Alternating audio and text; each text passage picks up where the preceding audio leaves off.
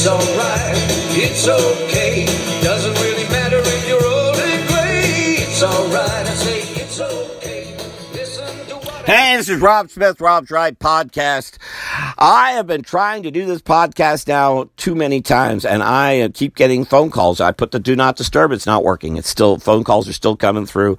So I apologize. If it sounds like I've said this a number of times, it's because I have said it a number of times. Not just for this podcast, but of course also talked to others about this too, not the least of which is the hospital. And this is about a hospital visit I made a week. This is February the 23rd, 2021. I made this hospital visit a week ago, Friday.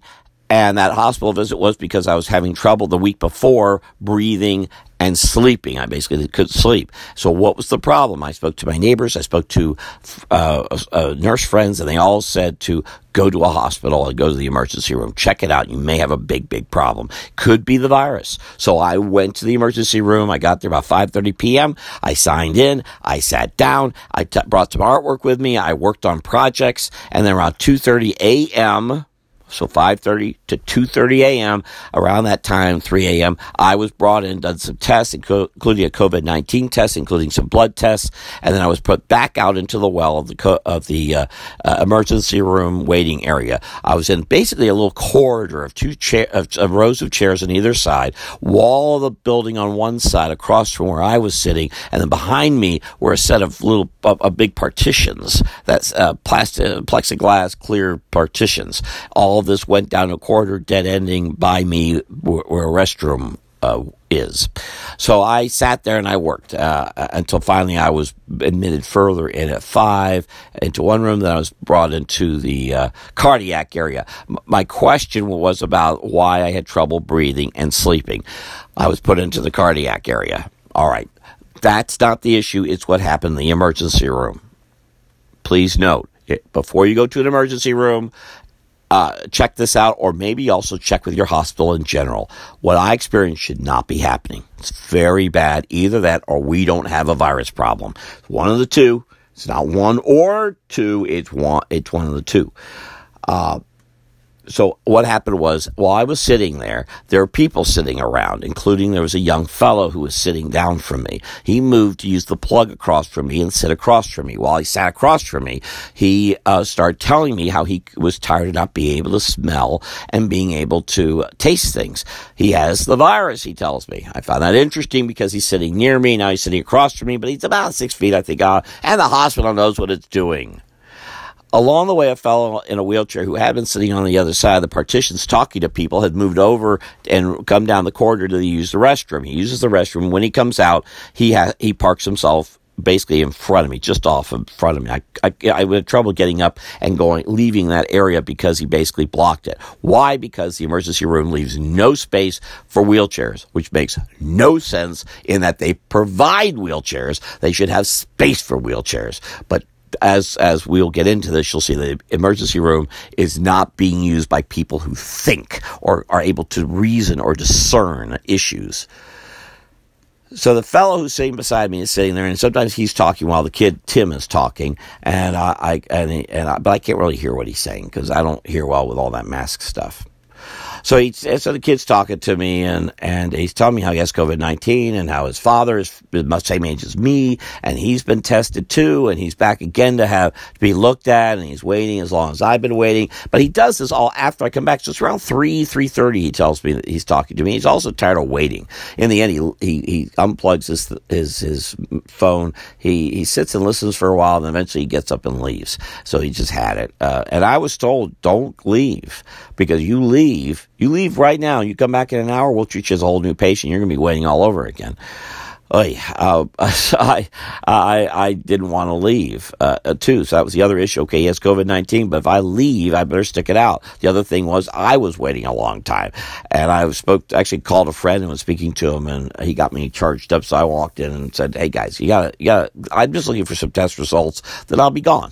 And they said, "Well, this could be another few hours," and it was another few hours, but that was ridiculous. That the reaction I got was a big "who cares," especially especially as I further reveal what I learned about the emergency room, it really is a big who cares. They don't care. They can't care. If they cared, this wouldn't be happening, what I experienced. You see, the fellow in the wheelchair who had been speaking to me moves over to where that young fellow Tim was across from me. He gets out of his wheelchair and sits there.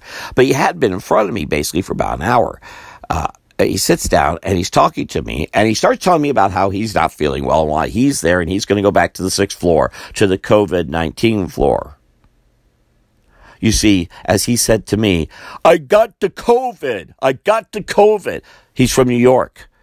And he starts telling me about his family and his friends and how his wife, very interestingly, his wife died taking a vaccine for swine flu back in 2009. Now here he is with COVID-19.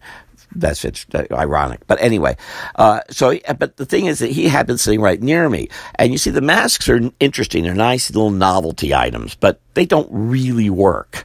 They hold spittle, but spittle's heavy, and if it doesn't fall into a mask, otherwise when you speak, it falls out and goes to the ground. It doesn't go over. Sometimes you can spit it out far, but it's rare. What it really is to hold the air coming out of your mouth.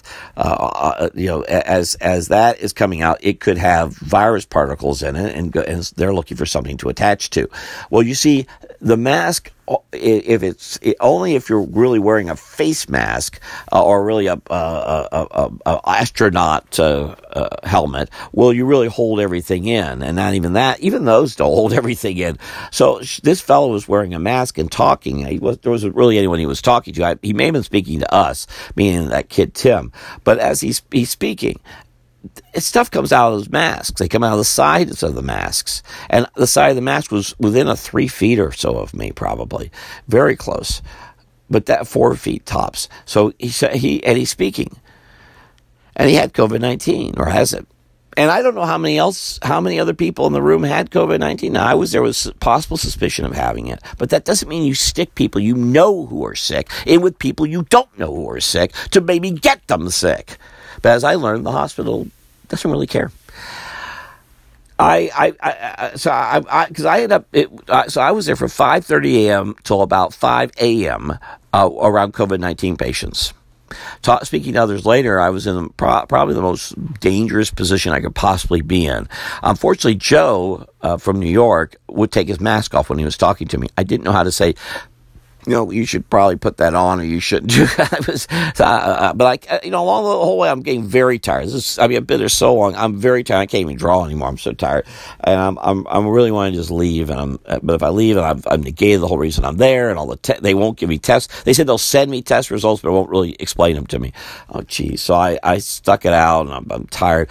If I was more awake and alive, and I would have gotten up and walked somewhere else, and I probably would have really embraced hell in there too, as I'm doing now.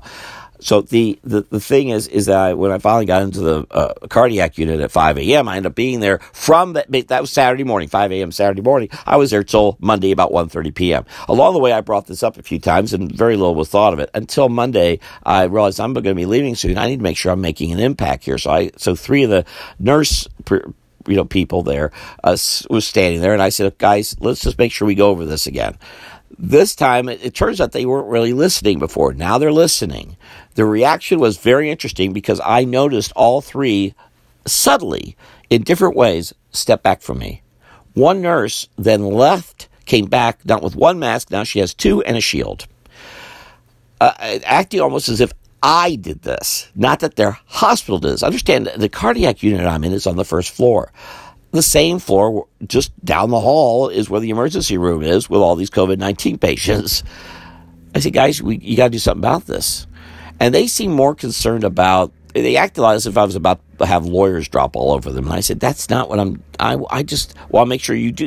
You're endangering patients. And it seemed like instead of being concerned about what I'm saying, you'd be more interested in acting on what I'm pointing out. But they weren't. I ended up talking to a risk management person 2 days later at that hospital, and she too didn't seem to really, she wasn't concerned about the emergency room situation. She was concerned about what I was calling. And she said, what's your patient name? I want to look up your charts. I said, that has nothing to do with this. You have a problem in your emergency room. You need to do something about it. And she said, well, she said something to the law. What was it? I will have to bring this up. No, I want to hear you say the words, I'm going to take action about this. So she repeated exactly what I said. And that was it. I said, all right, God. So this is Adventist Health. Anyway, I went the whole next week with concern I might have the virus. I ended up taking a self-test with this young lady who looked to be all 12 years old and spoke like it too. When I took the test, because I was released from the hospital at 1:30 on Monday. Wednesday, I go do a self-test because Thursday, because I was told you should do one after so many days. And so Thursday was the day to do it. So I did it on Thursday. And I talked to the young lady, and you take the swab and you stick it into a little tube. You stick it in your nose and you stick it in a little tube, and then you put it all in a little bag. And then they have a separate bag they give you that has hand sanitizer in it with 2 cloths, and you're supposed to wipe the first bag off before you put it into a metal container. And as she explains this to me, I'm looking at it saying, you guys really don't understand virology at all, do you? You have no idea what viruses are. You have no idea what you're doing here. Because just that it's not that it doesn't work. It can't work. It's a complete waste. I need to do a whole separate podcast about that. You don't, if I'm handling items and wiping off a bag, it means I'm also holding a bag with a hand that hasn't been with sanitizer. So I have to, if I put it down in the car to wipe it down, now it's picking up anything that's on the car. If I flip it over, and then if you put it in the container, you're acting as if the container, which has a hole in it, isn't collecting all the exhaust and fumes from the car inside there, which could also contaminate things. It's so stupid. These people are so stupid. This is how stupid. I saw the young lady. I asked her, how long will it take to get results? She says 3 to 5 days. I ask, is that business days? And she looked at me. She had no idea. She'd never heard of business days before. I know she was not 12 years old because she had a wedding ring on, and I don't think they're marrying him that young yet. I don't know. Someone will probably bring it up. Oh, we have to have young marriages now. Homosexuals, we have to pay attention. Love is love. Love is love. Anyway, I think if it gets to that point, I'm going to then propose to marry a box of Cheetos. Anyway, or bag of Cheetos. Both, maybe. I'll be a bigamist. All right, so I finally, so oddly enough, I was told 3 to 5 days. It was the next day I got results about 9 p.m. Friday night that the results came back negative. But it was a self-test. I did it myself. I don't know if I did it right, so I'm not sure. I question those. But all right, I'm going to take that for what it's worth. Also, my nurse friend I was in contact with, they're so kind. They were in Philadelphia traveling, and she answered and talked to me on the phone while they're visiting all these sites, the American Revolution, New Museum there and so on. And she said they had done a self-test, but then she's a nurse. She would know what she's doing. If she helped her husband do it, but I don't know what I'm doing. And then they had the silly thing about wiping bags. But anyway, I'm going to go with that. Be that as it may, I'm not concerned about me here. I'm concerned about whoever's in that emergency room right this second. That Friday night, the week before, the months before. Does this go back to March? Has this been their standard operating procedure for the past year, that they're not separating COVID-19 from everybody else? This is horrible. This is awful, and it has to stop. So I'm going to be on the phone. I'm actually wanting to drive by there and peek my head and see if things are still going on that way. I'd like to hope they're not, but I have a funny feeling nothing's changed. I'm also working with some folks that are going to check into some other hospitals because we're curious. If you're near a hospital, an emergency room, you need to check this out too. It seems as though the hospitals are so wrapped up in minutia. I mean, this whole virus thing is about your control freak micromanagers, and that's all it's ever been about. It's not about keeping you well. It's about seeing how much you can be controlled by whoever, whenever. Obviously, the hospital is in control freak mode and not interested in the health and welfare of their patients, or they would not be mixing patients in. They know very well that is extremely dangerous. And why do you have partitions up? You have partitions up to hold what back when you're putting COVID-19 people right beside each other? I mean, it's so stupid. The mentality, it's reason, logic gone. What are business days? This lady's handling this virus stuff too. And she wore a mask inside the room. I said, you're in a room. Don't you know who you're working with? You take it off. What are you doing? And I think I told her a little bit about the emergency room thing, and she seemed a little lost by it. She's way too immature to be in her position. And what was CVS thinking? I don't know. Anyway. Very frustrating situation. Sorry this is gone. Actually, after doing this so many times, I've shortened it considerably for where it was, so that's good.